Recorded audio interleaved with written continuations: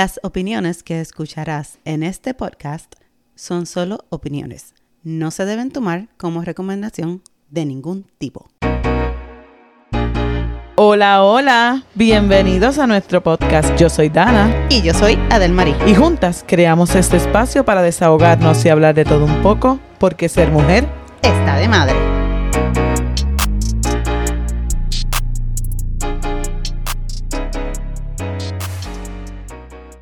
Hey, hey, hey. Hola, bienvenidos.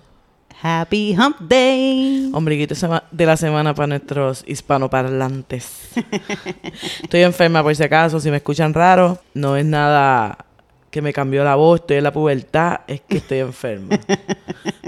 Aparte de estar enferma, ¿cómo te ha ido en la semana? Súper bien trabajando, nos mudamos de oficina, eso ha sido como que un montón de cosas. Un caos. Sí, yo creo que por eso estoy enferma, por todo el polvorín que había, pero bueno, ahí vamos. Sí. Cuéntame, ¿y la tuya? Bien, trabajando, ya tú sabes, cuando no estoy de Uber Mom, estoy en la casa o en la oficina. Pero nada, todo tranquilo. Qué bueno, me alegro mucho. ¿Y qué te pareció la entrevista de Lola? Muy buena, muy informativa. Me gustó todo lo que ella dijo, los consejos que dio. Su historia es bastante inspiradora. Sí, lo es. Me gustó. ¿Y usted cómo le pareció? Mándenos los mensajitos de qué le pareció la entrevista, si la traemos nuevamente. Todas esas cositas que queremos saber, para que saber sus feedbacks son muy importantes para nosotras. Lo que usted tenga que decir. Eso es así. Y estaba chequeando y estoy viendo que la audiencia en Singapur está creciendo un poquito más. Saludos a nuestros amigos de Singapur. Dios mío, si tú nos escuchas desde Singapur, escríbeme por favor, porque yo estoy súper curiosa. Sí, me está invadiendo. Así que me está invadiendo. Mándanos un email, mándanos un inbox por Instagram o TikTok. Pero dile dónde nos consigue. Pero eso no es al final. Sí, pero te estás diciendo que nos manden un saludo. Bueno, es verdad, pero bueno. En Instagram, ya tú sabes, sermujer_EDM. En TikTok, Ser Mujer Está de Madre. Hasta ahora tenemos un Facebook group page. Sí. Un Facebook page. Hay un Facebook page. Sí, se llama así mismo, Ser Mujer Está de Madre. Estamos estrenando. Síganos ahí, dennos cariñitos. Síganos por todos lados, por donde nos encuentre, usted nos siga. Sí, por favor. Menos en la calle, no nos persiga. Pero bueno, a lo que vinimos. Sí, hoy el tema es serio. Un poquito, sí, pero tú sabes que uno siempre hace un chistecito para aquí. No, claro. Hay que coger las cosas con alegría para ponerle sazón. Claro. Vamos a hablar de qué vamos a hablar hoy. Hoy vamos a hablar de la crianza. Hoy vamos a comparar cómo nos criaron a nosotras y cómo nosotras criamos a nuestros hijos. Porque a mí me crió mi mamá. Yo lo he dicho ya, que me crié como hija única. Tuve un padrastro algunas veces, otras veces no lo tuve. Pero pues, estaba con mi mamá. Y siempre yo pensé en criar diferente de como me criaron a mí.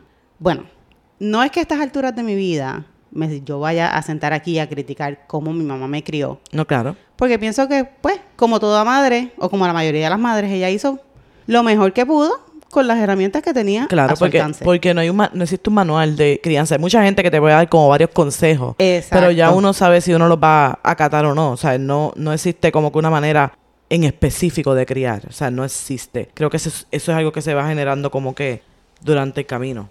Sí, claro, ¿no? A mí, de que pudo haber sido un poco más paciente y menos explosiva en ocasiones, sí. Pero también entiendo que si le preguntas a mi hijo, que lo tuve yo a los 19 años, a la misma edad que mi mamá me tuvo a mí, pues lo más probable tiene las mismas quejas, porque cuando uno es joven e inmaduro, tiende a ser menos paciente y más explosivo. No, y que tiene que ver mucho con el carácter también. Exacto. Tiene que ver con el carácter. ¿Tú sientes que tú tienes un carácter parecido a ella?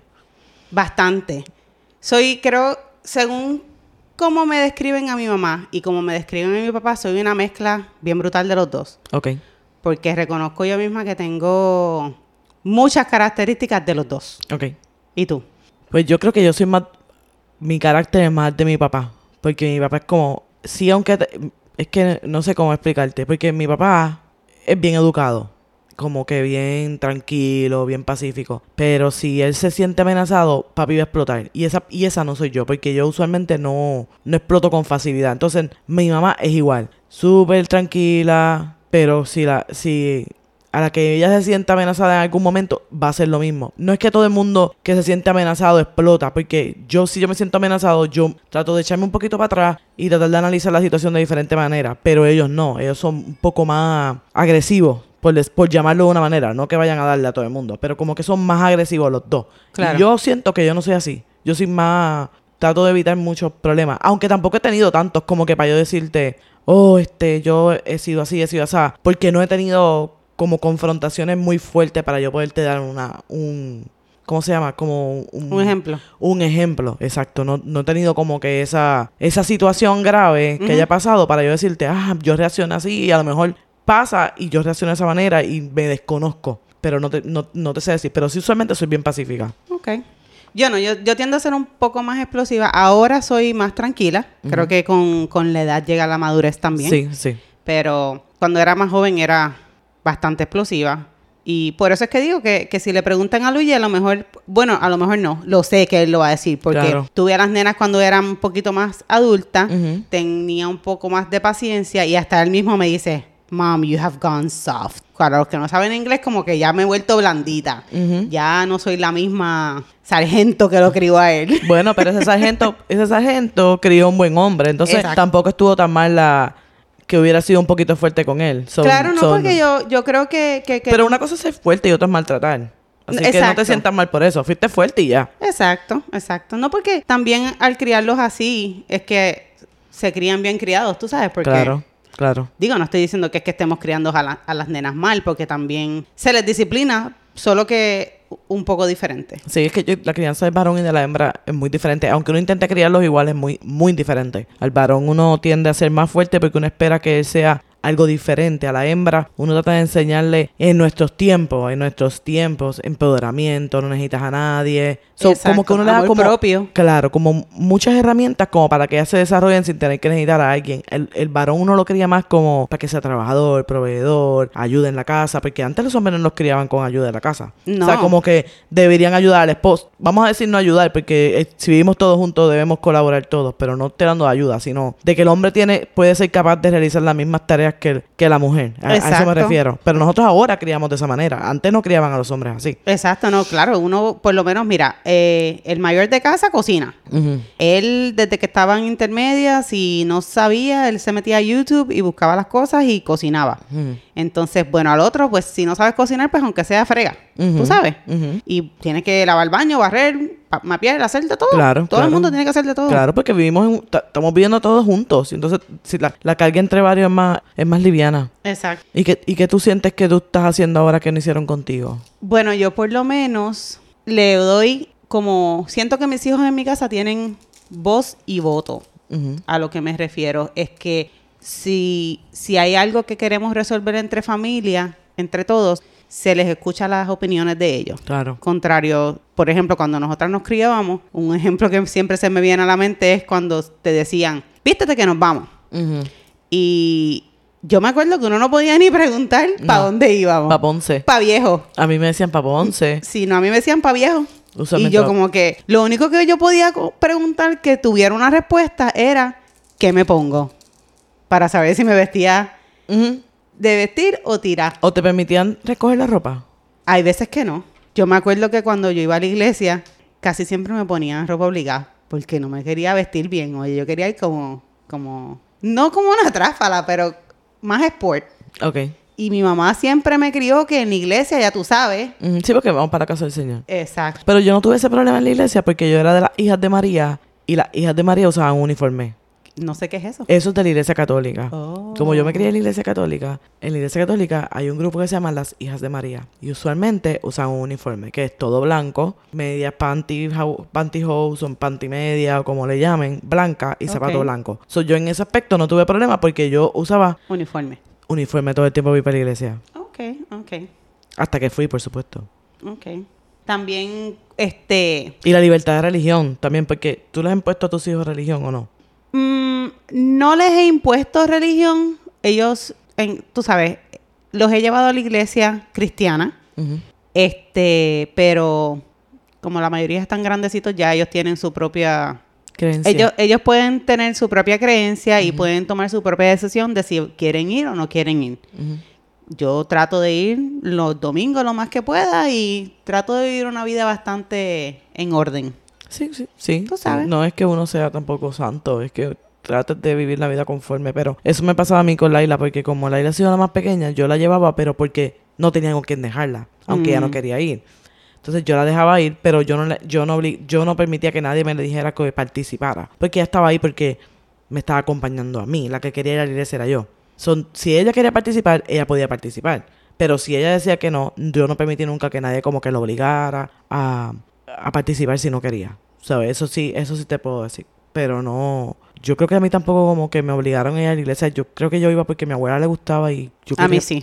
Yo quería pasar tiempo con ella. A mí sí me obligaban a ir a la iglesia. Yo me acuerdo que yo tenía temporadas que no quería ir a la iglesia, pero yo estudié en muchas escuelas.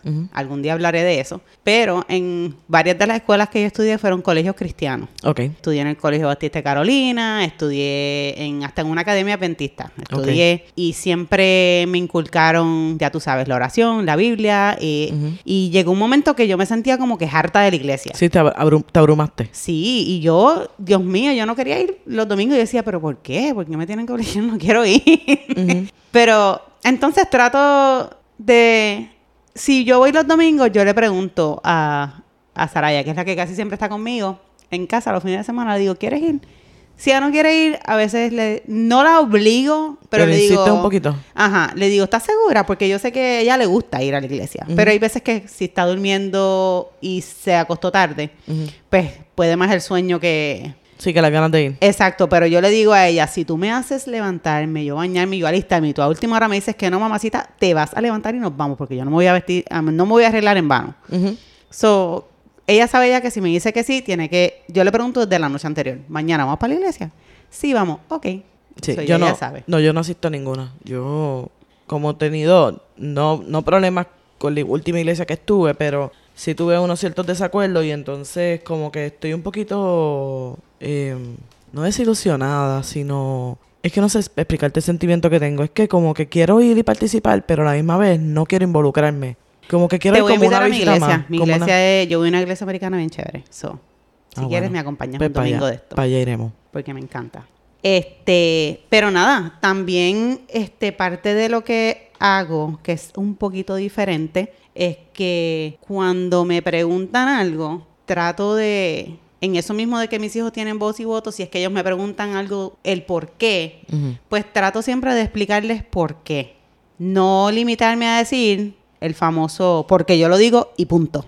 Y lo que yo digo es ley. Tú sabes, ahora ellos están más grandes y obviamente podemos tener conversaciones distintas a cuando estaban pequeños, pero siempre creo que es bueno que ellos sepan el porqué de algunas cosas. Sí, claro que es importante. Y más en estos tiempos que estamos viviendo, creo que ellos tienen mucha información a veces errónea que captan de lugares donde, ¿verdad? Que estamos, ¿cómo se dice? Que no hay un control de nosotros completo. Para evitar que tengan información que quizás yo se la quería brindar. Entonces, sí es bueno escucharlo de uno. Como que ciertas cosas de mi parte. Yo he cometido ese error. Yo he dicho muchas veces, ¿por qué no? Y ya. Porque a veces no quiero explicarte. O simplemente son temores. Claro. De ciertas cosas. Son temores de la vida. Son temores de diferentes situaciones. Que quizás a lo mejor tú y yo hemos vivido, ellos no. Y yo quisiera evitarlo. Pero entonces no quiero explicarte el por qué no. Porque no te quiero explicar la situación que tuve. No sé si tú me entiendes. Como que no te quiero explicar es que yo pasé por esto. Porque yo no quiero que tú sientas que yo estoy comparando mi vida con la tuya. Como muchas veces me hicieron a mí. Como que tú no vas para allá porque cuando yo fui a mí me pasó esto y esto y esto y esto. Y no estoy hablando nada más de mi mamá, sino incluso de amistades que te han dicho como que algo. No te haga... por ejemplo, mi prima en estos días puso un post de una muchacha que se inyectó los labios y los labios se le pusieron súper gigantes. Y ella tenía pensado hacerlo y puso como que me arrepentí. Pero yo pienso que tú no te debes arrepentir porque tuviste algo mal. Porque quizás existen desde 50 personas, esa única persona le quedaron mal. Yo no estoy diciendo que a ella le van a quedar bien. Claro. Pero a veces como ese tipo de situaciones que yo quiero hacer algo, pero yo no quiero que tú me digas, no lo hagas porque yo lo hice y me fue mal. Sino déjame vivir mi propia experiencia. Y a veces no quiero decirle el por qué, porque no quiero que sienta que yo se lo dije porque yo siento que le va a pasar lo mismo, aunque sea parte de mi temor, que le pase lo mismo. No, y también a veces uno, depende de la situación también, porque a veces uno no puede estar de humor como para contestarle, y entonces pues simplemente le dice, ¿por qué no? Y salgo del paso, tú sabes. Sí. Pero por lo menos a mí, cuando me pasa, no es que yo sea perfecta, porque tengo muchas imperfecciones y trato de hacer lo mejor que pueda con mis hijos, pero soy humana y a veces exploto y a veces le digo, ¿por qué no? Y punto. Sí. Pero también es de humano sentarse y cuando uno se calma, reconocer que falló y que a lo mejor dio una respuesta bajo coraje. Y entonces, pues también creo que en lo que hago diferente es que si sé que se me pasó la mano o que actué impulsivamente, pues bajar y pedir perdón. Sí, que también esa es otra cosa que nosotros no nos enseñaron. No. O sea, a mí me decían algo y y me lo dijeron, punto. Y aunque estaba errónea, yo nunca escuché un perdón. Ajá. Pero yo sí he pedido perdón. Yo también. He pedido perdón. Porque yo creo que es importante que tú reconoces como ser humano que te equivocaste. Exacto. Independientemente sean mis hijos, sean menores o estén bajo mi responsabilidad, el perdón es bien poderoso. Y pedir perdón es bien poderoso porque tú te estás dando cuenta tú mismo. Porque a veces nosotros no pedimos el perdón para que tú me perdones. Creo que a veces yo he pedido perdón para perdonarme yo. Okay. No sé si he hecho algo que no debo hacer o que he dicho algo hiriente, creo que pido perdón para que tú me perdones, sí, pero es para yo sentirme en paz conmigo misma. Claro. Yo he pedido perdón hasta por cosas que no he hecho. Porque, ¿cómo se dice? Porque quiero estar tranquila y sacarme como eso que tengo adentro. Claro. No, es importante y es importante que nuestros hijos aprendan que pedir perdón es normal. Claro. Tú sabes que no está mal, no es que se vivan la vida pidiendo perdón por todo, pero que aprendan a reconocer que cuando fallan es pedir perdón. Sí, como cuando decían que los hombres no lloran. Exacto, eso es como una crianza bien fea. Sí, lo es, porque tú estás enseñando ahí que tú no debes mostrar tus sentimientos y yo creo que todos debemos mostrar nuestros sentimientos, decir lo que se siente, decir cómo me siento, para que entonces podamos ayudarte, porque quizás a lo mejor tú tienes un sentimiento que no te corresponde o que es erróneo. Y si a lo mejor tú lo compartes conmigo, yo te puedo sacar de la duda o a lo mejor ayudarte a que lo supere, creo. No, sí, claro que sí. Claro que sí. Creo que así es. ¿Y qué tú crees de las redes sociales? Porque cuando tú y yo nos criamos no había nada de redes sociales, ni Gracias celulares, ni nada. Gracias a Dios. Ay, sí. Porque hay muchas cosas que yo no hubiera querido que las grabaran. No, yo tampoco. No, gracias a Dios. Hay muchas cosas que yo no quisiera que existieran. Por ejemplo, te voy a contar una anécdota. Cuando yo estaba en high school, en grado 10, en Puerto Rico hace una cosa que se llama Field Days, ¿verdad? Okay. Que es un día de juego. Ajá. Y en esos días de juego, usualmente, cada salón o cada grado hace un baile. Y ese baile quedó fatal. Horrible. ¿Entiendes? O sea, es sumamente horrible, fatal. Y habíamos practicado mucho. Pero mío. La banda estaba tocando el mismo tiempo que estaba sonando esta música del baile. Y el baile quedó tan feo que eso es una parte que yo quisiera que las redes sociales no existieran, porque ese bochorno me iba a quedar por el resto de mis días. Sí, ¿no? Que en eso me iba a perseguir. Estamos en ventaja, tú sabes. Una de las ventajas de que crecimos sin eso es que pues nada de lo que hicimos no hay récord de ello. No, y que no nos enfrentamos a muchas cosas que existen hoy. Exacto. Como el bullying cibernético, como el body shaming, que hace poco lo acabamos de ver. Yo no sé si tú sigues a Candy Lover. Ay, sí. He visto que en estos días la han criticado mucho por su subida de peso. Y no es que tú no opines sobre el cuerpo, que nadie debe opinar sobre el cuerpo de otra. Pero si tú tienes una opinión del cuerpo de alguien, quédatelo para ti. No se lo escribas ahí. ¿Entiendes? Yo he sabido decirle a mi esposo algo de alguien, cualquier cosa que se me ocurre, pero yo no se lo escribo ahí. Porque es totalmente innecesario. Quédate tu opinión para ti. Si la vas a compartir, compártela en privado. Exacto. Con alguien que tú confíes, que no lo va a decir o whatever. Pero independientemente de esas personas sean figura pública, no merecen recibir el hate tuyo simplemente porque no es el estereotipo de cuerpo que tú estás acostumbrado a ver a una persona que participa en las redes sociales, incluyendo a Nati Natasha, que ha bajado mucho de peso, que está sumamente delgada y también la están criticando por eso. Entonces, la crítica viene entre la extrema delgadez de una y lo que para ti es que la otra sea gorda, obesa, sobrepeso.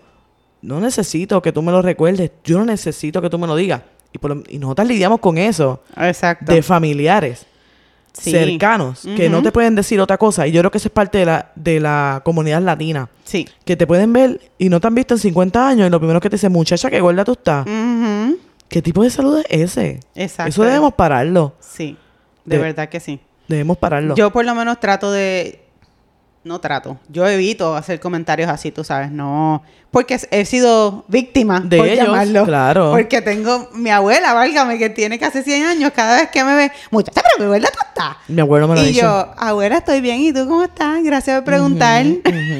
Me pasó, yo había hablado con mi abuelo hace como un año, desde que me mudé para acá, y yo he hablado con él y he ido a Puerto Rico, pero no había hablado con él como hace un año por teléfono. Yo estoy hablando con él por la cámara, y lo primero que me dice, cuando me ve por la cámara, qué gorda tú estás.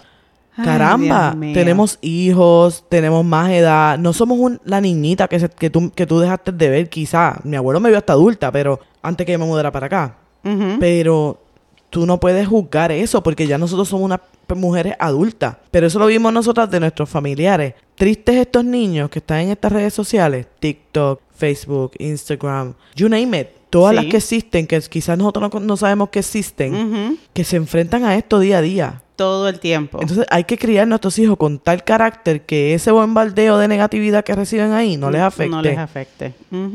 Entonces las redes sociales son buenas para algunas cosas y malas para otras. Sí, porque hay gente que busca atención, aunque sea negativa. También. Aunque sea por llamar la atención, porque puso un mensaje negativo en el post de alguien. Ellos esa atención la quieren. Que eso es lo que yo siempre he criticado, porque tú tienes 50 mensajes buenos. ¿Por qué enfocarte en uno malo? Exacto, ignóralo ya. Claro, y darle ese foro a contestarle, como lo he visto muchas veces, a contestarle a esa gente que te dejó que lo hacen para eso, para tener sus 5 minutos de fama. Exacto. Quizás ellas no piensan eso ni de ti, quizás están buscando esa atención que no tienen por la carencia de algo. Exacto, y después quieren que algún extraño pague por eso. Sí. Y no es justo, pero nosotros, gracias a Dios, crecimos sin eso. Ay, sí. Ahora nos toca preparar a nuestros hijos para que, pues, traten de que eso no les afecte. Sí. Nosotros también crecimos sin Google y sin Wikipedia. Oh, sí. ¿Te acuerdas? Nosotros Sumergirse en los libros. La enciclopedia de la cumbre. Sí. O la biblioteca. Exacto. En mi caso. Exacto. Y entonces, bueno, antes no que me gustaba. Ahora de adulta lo entiendo un poco más. Que antes se fomentaba bastante más la lectura. Sí. Ahora todo es video o un audio. Sí. Y si tú vienes a ver, muchos de estos niños ni saben ni deletrear, ni casi ni escribir, porque no están expuestos a la lectura como estuvimos nosotros. No, y que no tienen facilidad de palabra, porque hay muchas palabras que tú las sabes porque las leíste. Exacto. Y entonces el vocabulario se expande un poco más cuando tú lees, porque te educas, porque aprendes, porque conoces palabras de otros lugares, pero ellos no tienen eso. No, ellos solamente ponen lo que quieren y buscan. Incluso yo creo que existe en Puerto Rico un website que se llama Rincón del Vago, que ahí tiene todas las tareas habidas y por haber. So, para ellos es mucho más fácil conseguir tareas que te manda el maestro ahí. So, no tienen ni siquiera ni que hacer research. Simplemente lo cogen de ahí y ya. Ahora la facilidad con el celular tienen mucha información y a veces hasta información inapropiada. Innecesaria. Al alcance de sus manos. Sí lo es. Y esto como que se ha salido de control porque aunque le pongas parenting control a los teléfonos, como quiera ellos van a encontrar la manera. Sí, porque no solamente está el teléfono. Estamos hablando teléfono, iPad, Netflix. Exacto, el televisor. Porque antes... Porque ahora el televisor está smart también. Correcto, porque acuérdate que antes nosotros veíamos los canales locales y el que tenía cable TV, pues era privilegiado, pero el que no, pues se encontraba solamente con estos tipos de canales que filtraban toda la información y te la daban. Exacto. Filtraban todas las escenas innecesarias, todo eso, y lo que tú veías en la televisión era algo editado. Claro. Hoy día no. Hoy día está todo crudo. Explícito ahí. Totalmente explícito. Totalmente explícito. Y eso yo creo que ha levantado ciertas curiosidades que antes de tiempo, que todas las hemos tenido, pero creo que nosotros nos tardamos un poco más en esas curiosidades. Quizás usted que me escuche tuvo curiosidades antes, pero no fue por la información recibida, sino porque así es usted. Pero yo por lo menos, mis curiosidades empezaron muy tarde. No, a mí me encantaba. Yo jugué con las Barbies hasta como los 14 años. Sí, yo también. Pero yo no... ¿Tú sabes qué? Yo casi no jugaba con las Barbies. A mí me gustaba montar el set de las Barbies, ¿cómo se llama esto? La casita. La casita, las mesitas, las comidas, todo. Y después que lo montaba, lo guardaba para atrás. O sea, a mí me gustaba eso. No, a mí me encantaba jugar con ellas. Vestirlas, peinarlas, de todo. Sí, bueno, pero jugamos con muñecas, es lo importante. Sí. Que eso no se ve hoy. No. Juegan con muñecas como hasta los 5 años, 6. Sí, no, yo me acuerdo que cuando Naomi iba a la escuela, me acuerdo que se le compraba el bultito de las princesas, ¿verdad? Y a Saraya también cuando ella empezó a ir. Entonces, pero se llevan cierta cantidad de diferencia, 3, 4 años de diferencia. Entonces, cuando Saraya empieza la escuela, que se le compra su bulto de princesa, cuando ya Naomi entra como al 5º o 6º grado, que ya Naomi no quiere bulto de princesa, ni de brillito, ni de nada de esa vaina, pues entonces, ¿qué pasa? Saraya, que está apenas en 1º o 2º grado, ya no quiere bulto de princesa tampoco. Sí, porque está copiando lo de la otra. Entonces, eso fue algo que yo no experimenté porque al ser hija única, yo básicamente jugué con mis muñecas hasta los 14 y pico de años. Claro. Y para mí era normal, pero cuando tú crías más de un hijo, que la mentalidad está en otro lado, pues obviamente la más pequeña va a copiar a la más grande. A la más grande, eso es verdad. Eso es verdad porque yo soy la mayor. Y muchas cosas que yo hice, mis hermanos lo hacían. No todo, porque yo creo que yo fui bien sana. Por como no tenía acceso a lo que existe hoy. Ay, claro. Que también, a lo mejor hubiera tomado unas mejores decisiones si tuviese la información que tuviese hoy. ¿Sí? Sí, yo creo que sí. Porque ahora hablemos de los anticonceptivos, por ejemplo. Yo no podía decirle a mi mamá como que... Yo vine a tener sexo muy tarde, ¿verdad? Mi primera vez. Pero yo no podía decirle como a mi mamá... ¿Cómo yo hago para evitar los hijos? ¿Qué yo tengo que hacer? O qué yo tengo que hacer para no salir embarazada durante una relación sexual. Pero hoy en día, esa información existe. Sí. Existen muchos métodos para eso. Y no estamos diciendo que estamos apoyando que ellas lo utilicen. Porque una cosa es que tú tengas la libertad de escoger cómo tú quieres vivir tu vida. Y otra es el libertinaje de dártelo para que tú vivas como una loca. Como una loca, por decir. Exacto. Pero ahora existen muchas alternativas para tú, qué sé yo, evitar ciertas cosas. No vamos a hablar solamente de embarazo, sino muchas cosas, incluyendo la enfermedad de transmisión sexual. Entonces ahora existe como un poquito más de información sobre eso. Y a lo mejor esa información a nosotras nos hubiera beneficiado de cierto modo. Quizá haberla conocido. A lo mejor no, pero a lo mejor sí. Sí, no, creo que tienes la razón.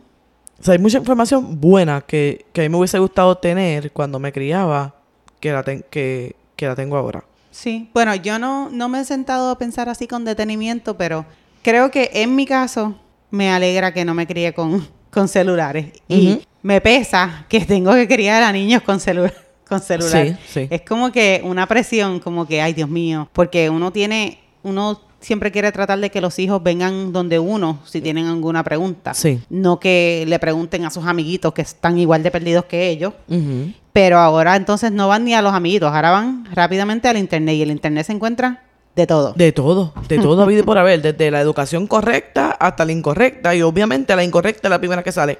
Exacto, claro. Es la patrocinada, como decir. Pero no podemos demonizar tampoco las redes sociales. Porque ahí hemos aprendido muchas cosas. Vemos gente que comparte recetas. Claro. Vemos gente que comparte viajes. Yo he visto cosas que yo no sabía que existían en las redes sociales. Pero en este tema estamos hablando del temor como tal de las redes sociales, del problema que existe dentro de las redes sociales, dentro de lo que ellos se pueden topar en las redes sociales. Como te dije, como el body shaming, como el bullying. Porque, por ejemplo, cuando estábamos en la escuela, tú tienes que haber tenido un sobrenombre que te hayan dicho en la escuela. Claro, pote leche. Mira para allá. Entonces imagina... Porque yo soy bien blanca. Imagina que ese pote leche te haya perseguido hasta las redes sociales. Que alguien haya hecho un post con tu foto diciendo, es fulana de tal, pote de leche. No, o que le hubieran puesto una foto de un vaso de leche y hubieran puesto mi nombre. Sí, te taguean. Dios mío. Y eso es hablando algo... Zángano. Zángano. Pero así como ese zángano, han habido muchas cosas, incluyendo el sexting. Oh, sí. El revenge porn. Porque ahora mismo se comparten fotos. Dios mío, sí. Es tanta cosa lo que hay que uno tiene que estar drilling a los hijos como todos los días con una cantaleta porque ellos tienen que ser conscientes de que lo que comparten por ahí una vez se vuelve público. No tienes control. No. No, sí, es público y ya, no hay manera de controlarlo. Y estas nenas, no solo las nenas, pero los nenes también, sí, y hasta adultos. Pero seguimos con el problema. Las hembras, las mujeres, las femeninas, todo el que se identifica de género femenino, sufre esas consecuencias porque el hombre envía una foto de su órgano genital y se le aplaude. Entonces la mujer lo envía y a lo mejor te lo envía porque tenía la mayor confianza contigo y entonces yo soy un cuero. Uh-huh. Yo soy la rápida. Exacto. La fácil. Si se le daña la reputación a uno. A cualquiera. Rapidito. Entonces yo creo que esa es una de las partes de la diferencia entre criar un varón y criar una hembra. Porque yo no tengo que cuidar tanto al varón de esas cosas. Pero a la hembra sí. Es verdad.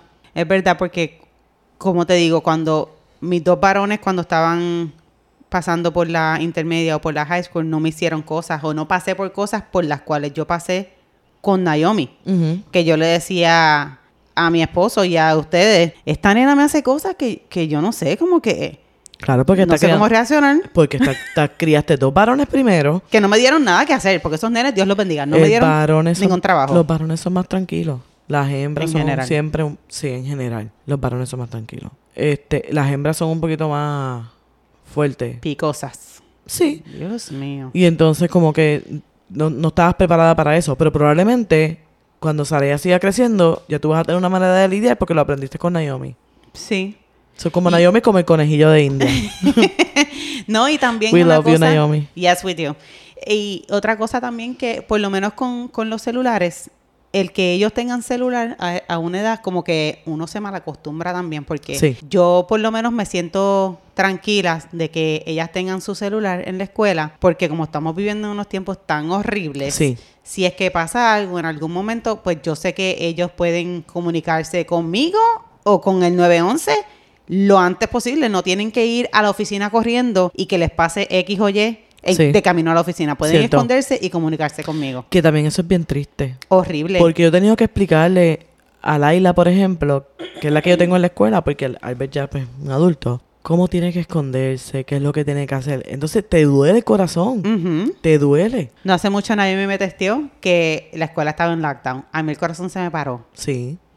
Gracias a Dios terminó siendo una falsa alarma de la amenaza que habían lanzado, pero es horrible. Sí lo es. Es horrible. Sí lo es. Y el problema es que mandan esas mismas cosas por redes sociales. Uh-huh. También. Yep. Se comunican por redes sociales. Hacen todas sus estupideces por redes sociales que piensan que no los van a agarrar. Existe un código que es como tu huella digital donde te van a agarrar. Y eso lo sabemos nosotros, pero cogimos clases de computadora. Exacto. Estos niños, para nosotros poder manejar una computadora, tuvimos que coger clases. Hoy en día ellos cogen un celular a los 2, 3 años y ya saben desbloquearlo, buscar YouTube, ponerlo Cocomelon o lo que sea. O atención o whatever. Se lo ponen ahí. Entonces nosotros tuvimos que coger clases para poder manejar eso. Y la ventaja de nosotros también es que cogimos las redes sociales a una edad madura. Que hay gente que a nuestra edad se comporta sumamente inmaduro. Dios mío. Y comparte estupideces y habla como si tuviese 15 años. Uh-huh. Pero yo puedo decir que el 80% que tenemos redes sociales lo cogimos a una edad madura y sabemos comportarnos de forma madura en ella. MySpace, ¿te acuerdas? Oh my goodness. MySpace me encantaba. A mí también. Es que tú liberabas tu creatividad. MySpace me gustaba mucho. Me gustaba mucho. Facebook igual, pero... No es igual. Cuando yo cogí Facebook, yo tenía solamente un amigo que era Tom. ¿Tú te acuerdas que Tom era el primer amigo de todos en Facebook? ¿Dónde está Tom? Sí, yo no sé. Ese era el amigo de MySpace. No de Facebook. Tom era de MySpace. Tom era de MySpace. Oh, mira, loco. Mira, hice un mix. Incluso, siguiendo con lo de las redes sociales, Twitter, por ejemplo. Yo tengo Twitter por las razones que no debo tener Twitter. Porque las cosas que se filtran por ahí las comparten en Twitter. Entonces Twitter es como un ambiente pornográfico. ¿En serio? Sí. Yo tengo Twitter, pero no soy muy activa en él. No lo entiendo mucho. I don't really care for it. No, yo tampoco. Yo no lo abro a menos que haya un bochinche. Yo ni para eso, Dios mío. Ni para eso. Pues cuando me entero que hay un bochinche o que se filtró algo, lo busco en Twitter. Oh. Es como mi base de datos. Oh, ok. Pero no lo uso casi. Es cuando hay cosas... Lo uso cuando lo utilizo de forma necesaria. No sigan mi ejemplo. No sigan ahí. Dios mío. Pero nada, otra cosa buena que me alegra de los celulares también es el GPS. Sí. El poder traquear a mis hijas donde quiera que estén. Mis hijos no tanto, porque ellos son, tú sabes, son más adultos, son más Ellos como que es más fácil para ellos de que me digan, entienden el por qué yo les digo dónde andan, qué hacen, saben que me preocupo.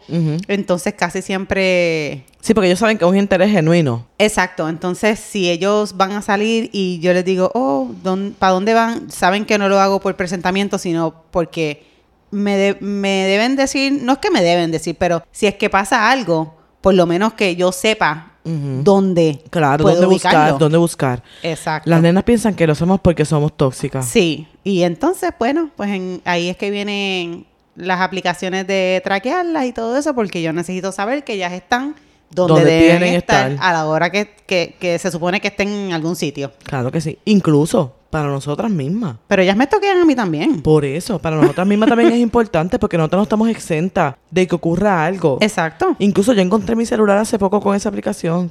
Yo uso Life 360, que es la misma que tú usas. Sí. Y yo dejé mi celular perdido en SeaWorld. Y por el Life 360, Luis pudo localizar el teléfono. Ok. So, me sirvió de algo, independientemente de... Pues a mí no me ha servido para algo así. A mí me sirve para que me digan, estás en el mall sin mí.